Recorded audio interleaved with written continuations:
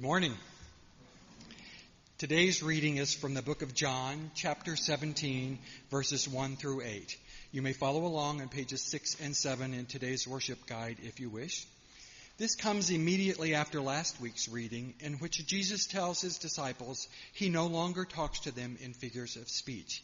He tells them they will find peace in him and should be encouraged because he has conquered the world. And then he prays.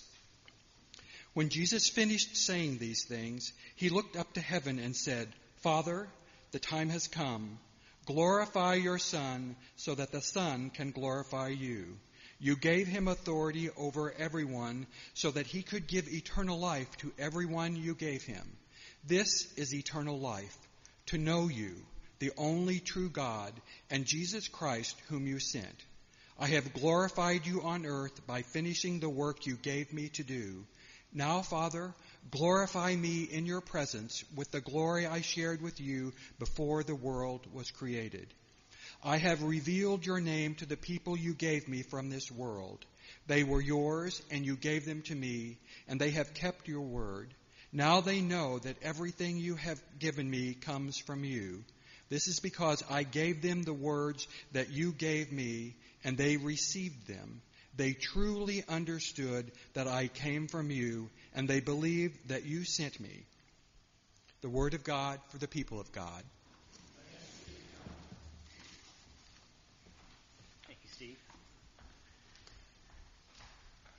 So as a quick reminder where we've been on our journey in our worship series, we've been talking about key relationships that we should all try to figure out how to maintain. That first one we talked about was our relationship with Jesus.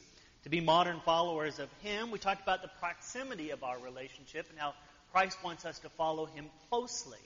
We believe that that has a public and a social implication to it. That as we are representatives of Christ in this world, the closer we are, the closer we can reflect who Christ is for all people. We also talked about the key relationship of friends, good friends that are going to lift you up in your relationship with Christ and with one another in the community of faith, and how we should all have really close, good friends. Last week we talked about what it meant to be transparent as well, authentic in our relationship with Christ, to try to accurately reflect who Jesus was and who Jesus should be in this world today. That we, the community of faith, are supposed to be an authentic representation of that. This week we're going to consider what I think is the more crucial of all of these relationships, and that is the one that we have with the divine. Our individual relationships that we have with the divine. When we think about relationships, I think we often think about human to human. That's our context. That's what we think about the most, is our interpersonal relationships that we have. But I'm going to suggest to you this morning that for our human relationships to be the best that they can, we should prioritize our relationship with God. Because a healthy relationship with God, I believe, empowers healthier relationships with those around us, our family, our spouse, our neighbors, and yes, even our fellow church members, right? My friends, I don't think that's my opinion on this. I actually believe that comes from Scripture. I think it comes from the solid advice and counsel of Scripture and from our own Wesleyan tradition, right? Now, let me ask you a question. Has anybody ever said anything to you about the difference between opinion and advice, though? Do you know the difference between an opinion and advice? So an opinion is somebody's perspective of the world, and they offer to you their opinion. And most of the time, our opinions are a little bit different, right? And an opinion is an optional thing. You can either agree with somebody's opinion and how they see the world, or you can disagree with that. And for the most part, you can part ways, even if you don't agree on these things, and still be friends, right? Except maybe in politics. That might be one of those things where your opinions might not be able to. But when you think of advice, when somebody offers you advice, it's their wise counsel on how to proceed into a certain circumstance. They're trying to give you some ideas and good clarity on what you might want to do next. And usually when somebody gives you good advice, they expect that you take their good advice as well, right? They don't offer that freely. They're trying to help you process what's doing next. I think about this when it comes to our children. I've had one of my kids call me recently, and I try to pay attention to my kids when they call to find out if they're just calling to ask my opinion on something or if they're calling me asking for my advice on something. To know the difference between the two, right?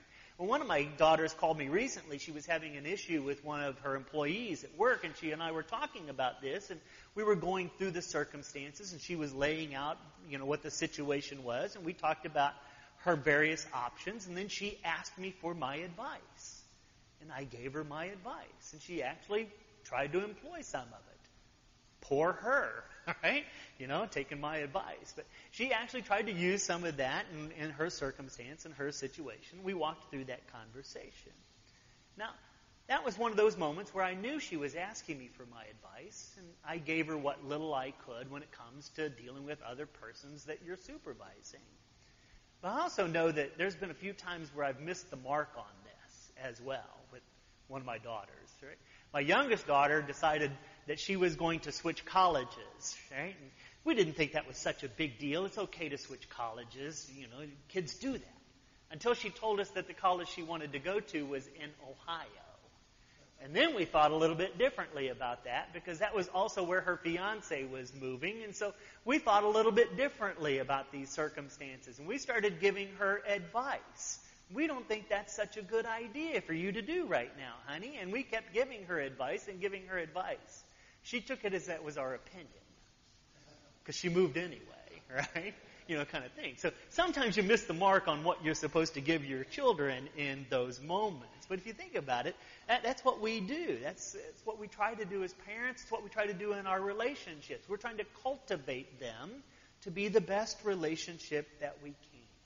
I did a little research this week on human relationships and advice that was given to help us sponsor and be able to promote good, healthy relationships. I thought I'd share with you real quick a little taste of what I uncovered today, right? So here's some relationships advice for women, right? Here's a guide to love and lasting relationships for women. Find a man who makes you laugh. Find a man who has a good job and can cook. Find a man who is honest, right? That sounds like a good characteristic. Find a man who will pamper you with gifts. Find a man that you can be passionate about, right? And here's the most important of all of these that they said. Make sure these 5 men never, ever meet. Now, here's some relationship advice for men, for us men. To keep your relationship brimming with love, whenever you are wrong, quickly admit it. Whenever you are right, bite your tongue. Right? And here's another one. When you go shopping with your wife in the mall, hold her hand, because if you let go, she's going to start shopping. Holding her hand may look romantic to everybody around you, but in reality, it's all about economics, right? And then men who kiss their wives before they leave the house have a tendency to live longer. So that's a good one as well, right? 2 generic ones I thought I'd share with you real quick as well. The best relationship advice is that when there's 2 of you, make sure you're the craziest one of the 2. That sounds like good advice. And if you're in a relationship with someone and all they do is make you cry, then you ought to stop and think about if you're in a relationship with another human being or an onion. Oh, now that's funny. Come on, folks. You didn't get that one? You want me to try that one again? If you're in a relationship with someone and all they do is make you cry, you need to stop and think. Are you in a relationship with a human or an onion?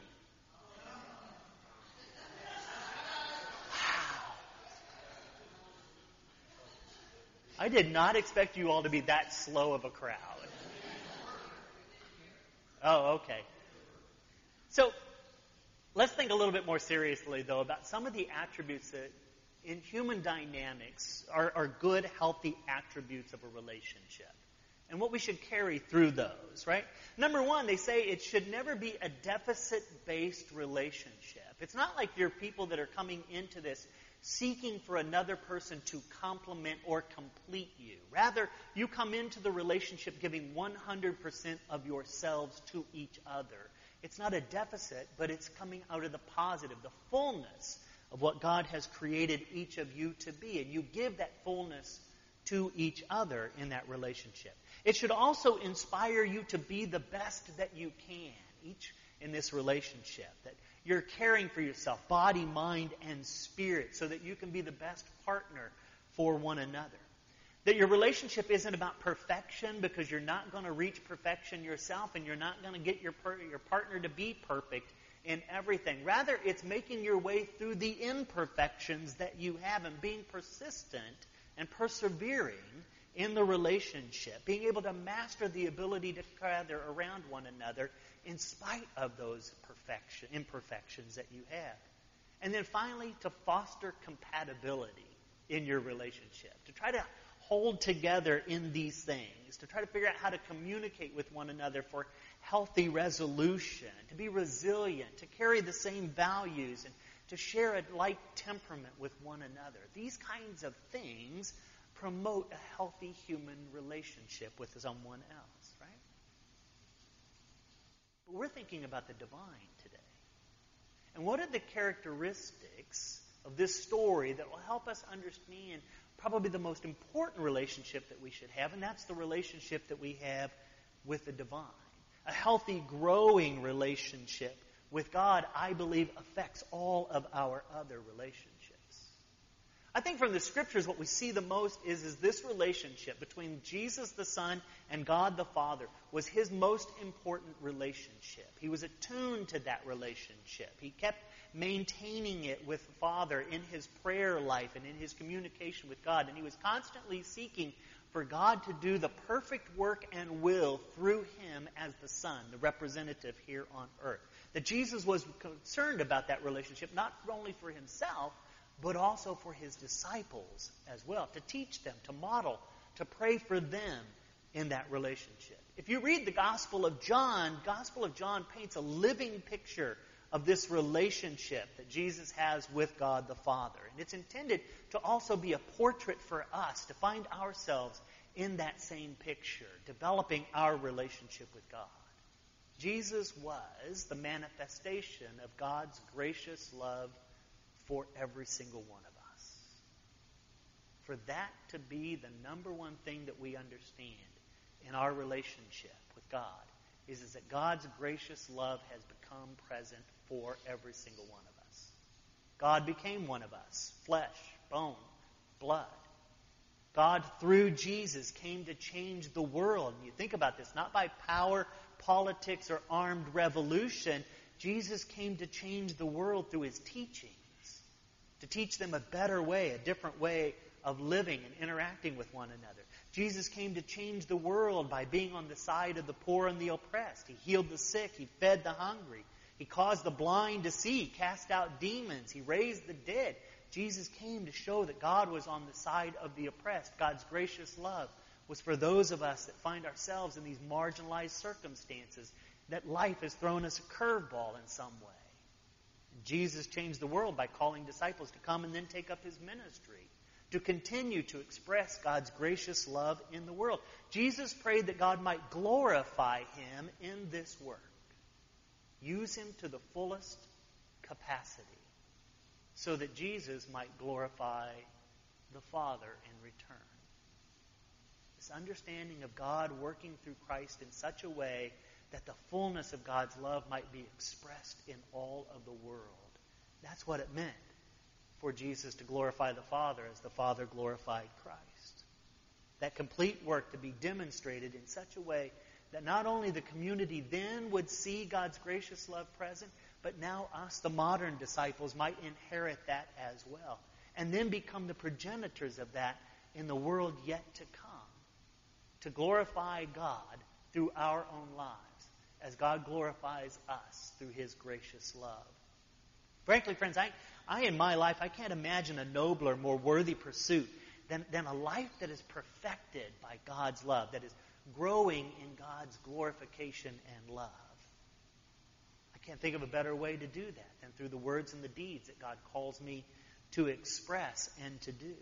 And I believe that's why this is the most important relationship for each one of us, is this is the way in which we make God known in the world around us. To glorify God with our own lives so that God might glorify us, make us perfect in that good Wesleyan language. So, what is the most important relationship to you? Let me ask you, what are you doing to make sure it's vibrant, alive, it's growing, it's fulfilling. If it's an important relationship to you, you're putting a lot of time and effort into it. And if your relationship with God is that important to you, what are you doing to make it vibrant, alive, growing, and fulfilling? Are you living in the Spirit? Are you growing in your relationship with God? Are you growing in such a way that your days will somewhere along the line glorify who God is, as God chooses and seeks to glorify you? What's the journey you are taking today? There's books on the market that you can read that talk about the spiritual disciplines and the spiritual journey and how God works through these to be able to perfect us in the Wesleyan language, right? Richard Foster wrote a book titled 12 Spiritual Disciplines for the Christian Faith, and he categorized them in 3 areas of our journey. He talks about each one of us taking an inward spiritual journey, and in that inward journey we meditate, we pray, we fast, and we read Scripture. That cultivates the gracious love of God in each one of us, draws us closer to God's heart. And then it's expressed outwardly through disciplines such as simplicity, solitude, submission, and service. These are some of the outward expressions in the world around us that shows that God's love is in us and that we want to express God's love in the world. But also in the corporate fashion as well, as we gather as a community of faith, we come to confess our sin, we come to worship, we seek guidance, and we come to celebrate God's goodness that's among us as a community.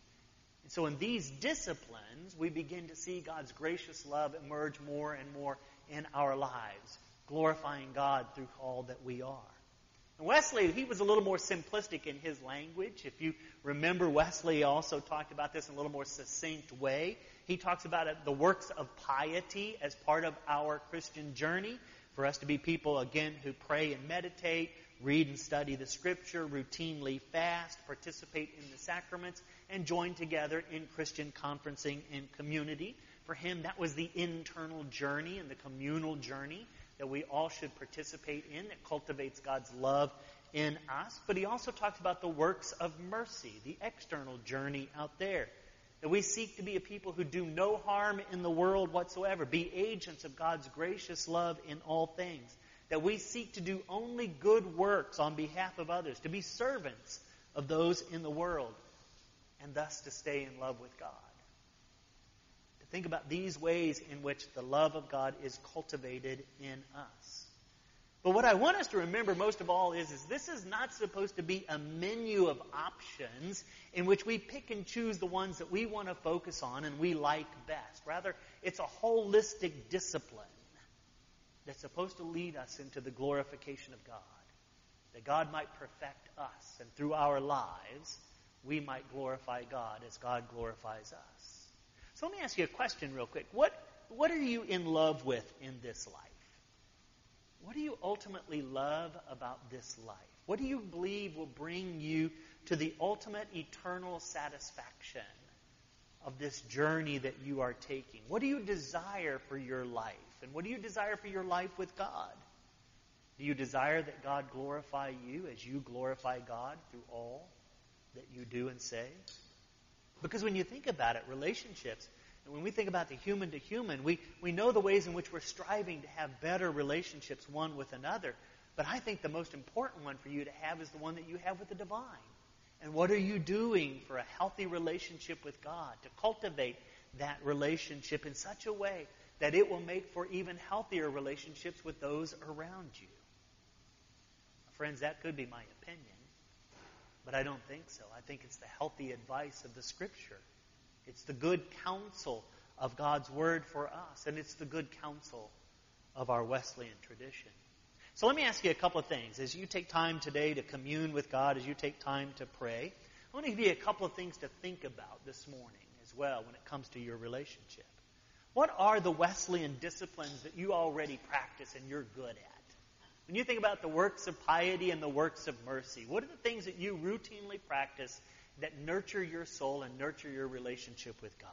And how can you take time this morning to thank God for the Spirit that empowers those? To be joyous in that and to celebrate what God's already doing in your life. But also maybe recognize where you're a little short on some of your disciplines. and to pray today that God might be with you and empower you as you take up the journey to live that holistic life, the holistic disciplines, knowing that through them God's gracious love will emerge in you and emerge into the world around you. What will you do today to journey into glorifying God so that God might glorify you? Be reminded, friends, that your relationship with God has a direct impact. It has a direct effect on the relationships you have with everyone. So if you seek today to glorify God, I believe God will glorify you, and the relationships that you have will be better for it. So today, I invite you to choose to make God a priority, to make God the key relationship in your life, to maintain and build upon each and every day for the rest of your life, so that God's gracious love might be made known in the world. I'm going to invite you now to join with me in your worship guides. We're going to take a moment now as we prepare our hearts and minds for communion today to share in the affirmation of faith and the singing of the Gloria Patri. So, if you would please, I'd invite you to stand. Let's blend our voices together in our affirmation.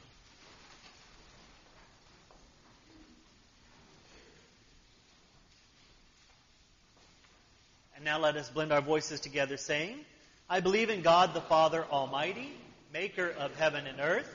I believe in Jesus Christ, His only Son, our Lord, who was conceived by the Holy Spirit, born of the Virgin Mary, suffered under Pontius Pilate, was crucified, died, and was buried. He descended to the dead. On the third day He rose again. He ascended into heaven, is seated at the right hand of the Father, and will come again to judge the living and the dead. I believe in the Holy Spirit, the holy universal church, the communion of saints, the forgiveness of sins, the resurrection of the body, and the life everlasting. Amen.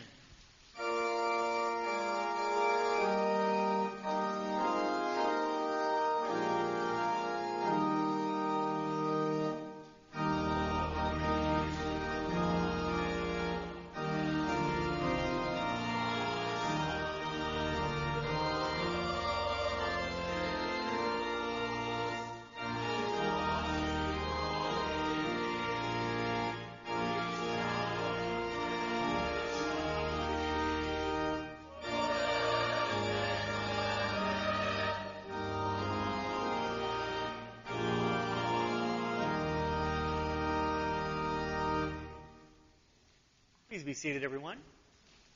I invite you to take out your hymnal, and let's turn to page number 9 for our liturgy for Holy Communion this morning.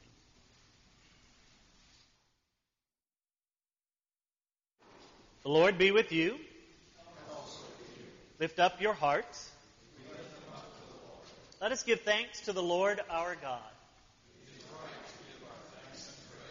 It is right and a good and joyful thing, always and everywhere, to give thanks to you, Father Almighty, Creator of heaven and earth.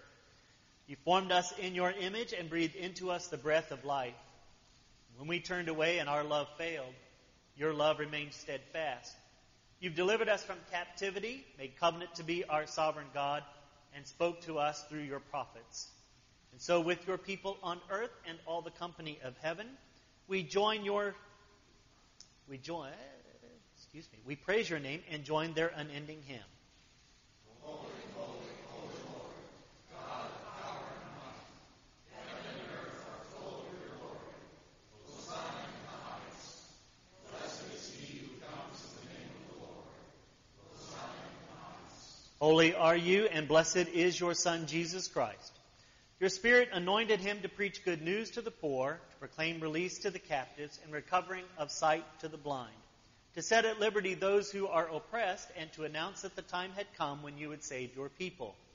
He healed the sick, fed the hungry, and ate with sinners. And by the baptism of his suffering, death, and resurrection, you gave birth to your church. You've delivered us from slavery to sin and death, and made with us a new covenant by water and the Spirit. When the Lord Jesus ascended, he promised to be with us always in the power of your word and Holy Spirit. On the night in which he gave himself up for us, he took bread, gave thanks to you, and broke the bread. He gave it to his disciples and said, "Take and eat. This is my body which is given for you. Do this in remembrance of me." When the supper was over, he took the cup, gave thanks to you, gave it to his disciples, and said, "Drink from this, all of you. This is my blood of the new covenant, poured out for you and for many for the forgiveness of sins. Do this as often as you drink it in remembrance of me." And so in remembrance of these your mighty acts in Jesus Christ, we offer ourselves in praise and thanksgiving as a holy and living sacrifice in union with Christ offering for us as we proclaim the mystery of faith. Christ has died. Christ is risen. Christ will come again. Pour out your Holy Spirit on us gathered here and on these gifts of bread and wine. Make them be for us the body and the blood of Christ, that we may be for the world the body of Christ, redeemed by his blood. And by your Spirit make us one with Christ, one with each other, and one in ministry to all the world, until Christ comes in final victory and we feast at his heavenly banquet. Through your Son, Jesus Christ, with the Holy Spirit in your holy church, all honor and glory is yours, Almighty God, now and forever.